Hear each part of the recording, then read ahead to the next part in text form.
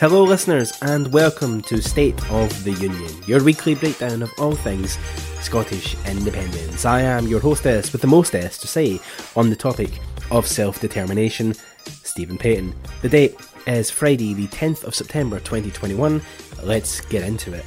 Kicking things off, the Scottish Government has set out its latest legislative agenda and, no surprises, it includes a commitment to a second referendum by the end of 2023 should the COVID pandemic pass in time. This isn't really news anymore at this point. The First Minister has been saying one version of this or another for quite some time now.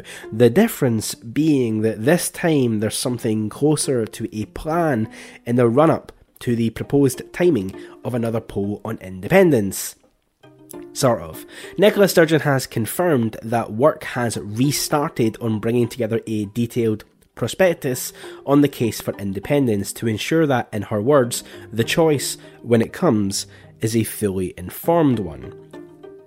There were plenty other interesting announcements as part of the programme for government, including many policy commitments as a result of the cooperation deal in place with the Scottish Green Party, but that is for another podcast to dive into. The point of interest here is that work has resumed in some manner on both securing and winning a second referendum after a delay to deal with the most serious effects of the coronavirus pandemic. But will it bear fruit?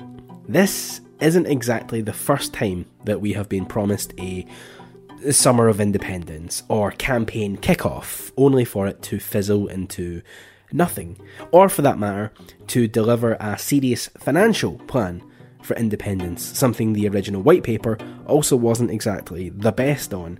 John Swinney has pledged to deliver that comprehensive financial plan ahead of IndyRef 2, but if it's anything like the Growth Commission report, I've said before that any economic report on an independent Scotland should focus on the possibilities of what can be achieved with independence, rather than outline what the SNP would do economically after independence. While a vehicle for securing a second vote, it's not necessarily the case that they are the party that will be leading us after doing so. And I'm personally of the view that that means showing more than one road for a post-independence Scotland to take. But that's something we all have to look forward to, especially as the supposed strong shoulders of Britain continue to crumble. It's becoming clearer every day that Westminster cannot really be trusted to make sound economic decisions on behalf of Scotland, something that has only been reinforced this week as the Tories have announced they will be raising national insurance tax and scrapping the triple lock on pensions, two things they explicitly pledged not to do in their last manifesto.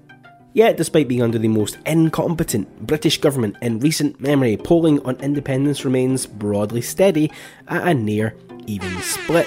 Yes, there has been a poll, two actually, but we'll come back to that in just a moment. This poll has found that support for independence remains just slightly ahead. The latest opinion poll, commissioned by Sky News, has found that 51% of Scots are currently in favour of independence, while support for the Tories in Scotland continues to drop. Interestingly, it also found that more people were supportive of the Scottish Greens joining the government than opposed it, which suggests that there is actually broad support for seeing the Greens in government, despite being a smaller party.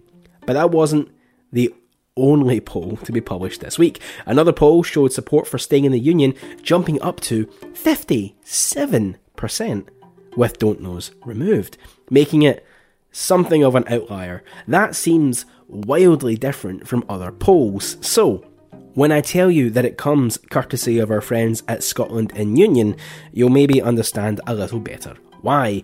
Here's the thing about polls. First, they obviously aren't a substitute for the real thing, but secondly, it can actually be quite simple to skew the results toward the answer that you want, either by asking a leading question or by trying to reframe the conversation to influence how people view it. Polling can actually be a form of campaigning in itself. After all, it could influence how you think about an issue if you have someone calling you up to say, according to whoever, this would be bad for hardworking Scots like yourself. Do you agree? Scotland and Union here have fallen back onto a tactic that they have been using for a while now by changing the question on independence from yes and no into a leave remain one, attempting to tie the cause of independence with Brexit and generally muddying the waters. And this is despite the fact that yes no is universally recognised as the terms by which we discuss Scotland's constitutional future, and that can influence the results. It's why the campaign group's polling always lies way out with polling data that uses the standard question. So, if anyone does point to that poll as a reason for opposing independence, you can just remind them of that. And finally, this week, the SNP's conference kicks off online today, and with that has come a call from the CND to set a definitive deadline post-independence to remove Trident from Scottish waters. The organisation has called for delegates to back a motion that calls for the weapons system to be scrapped within 3 years of independence. This follows the publication of a counter-proposal from other SNP members that asks the party to not fix a timetable, but instead leave an open deadline, which isn't really a deadline. Scottish CND, however, are concerned that without a set deadline of within 3 years of becoming independent, that removing the system would just become indefinitely delayed as negotiations happen with Westminster. Now, removing nuclear weapons from Scotland is, for many, a key motivator for having an independent Scotland, myself included, so it will be interesting to see how that vote goes today. But that does bring us to an end this week. So with all that said, where does that leave the State of the Union? Like Boris Johnson's various manifesto commitments, broken. See you all again next week.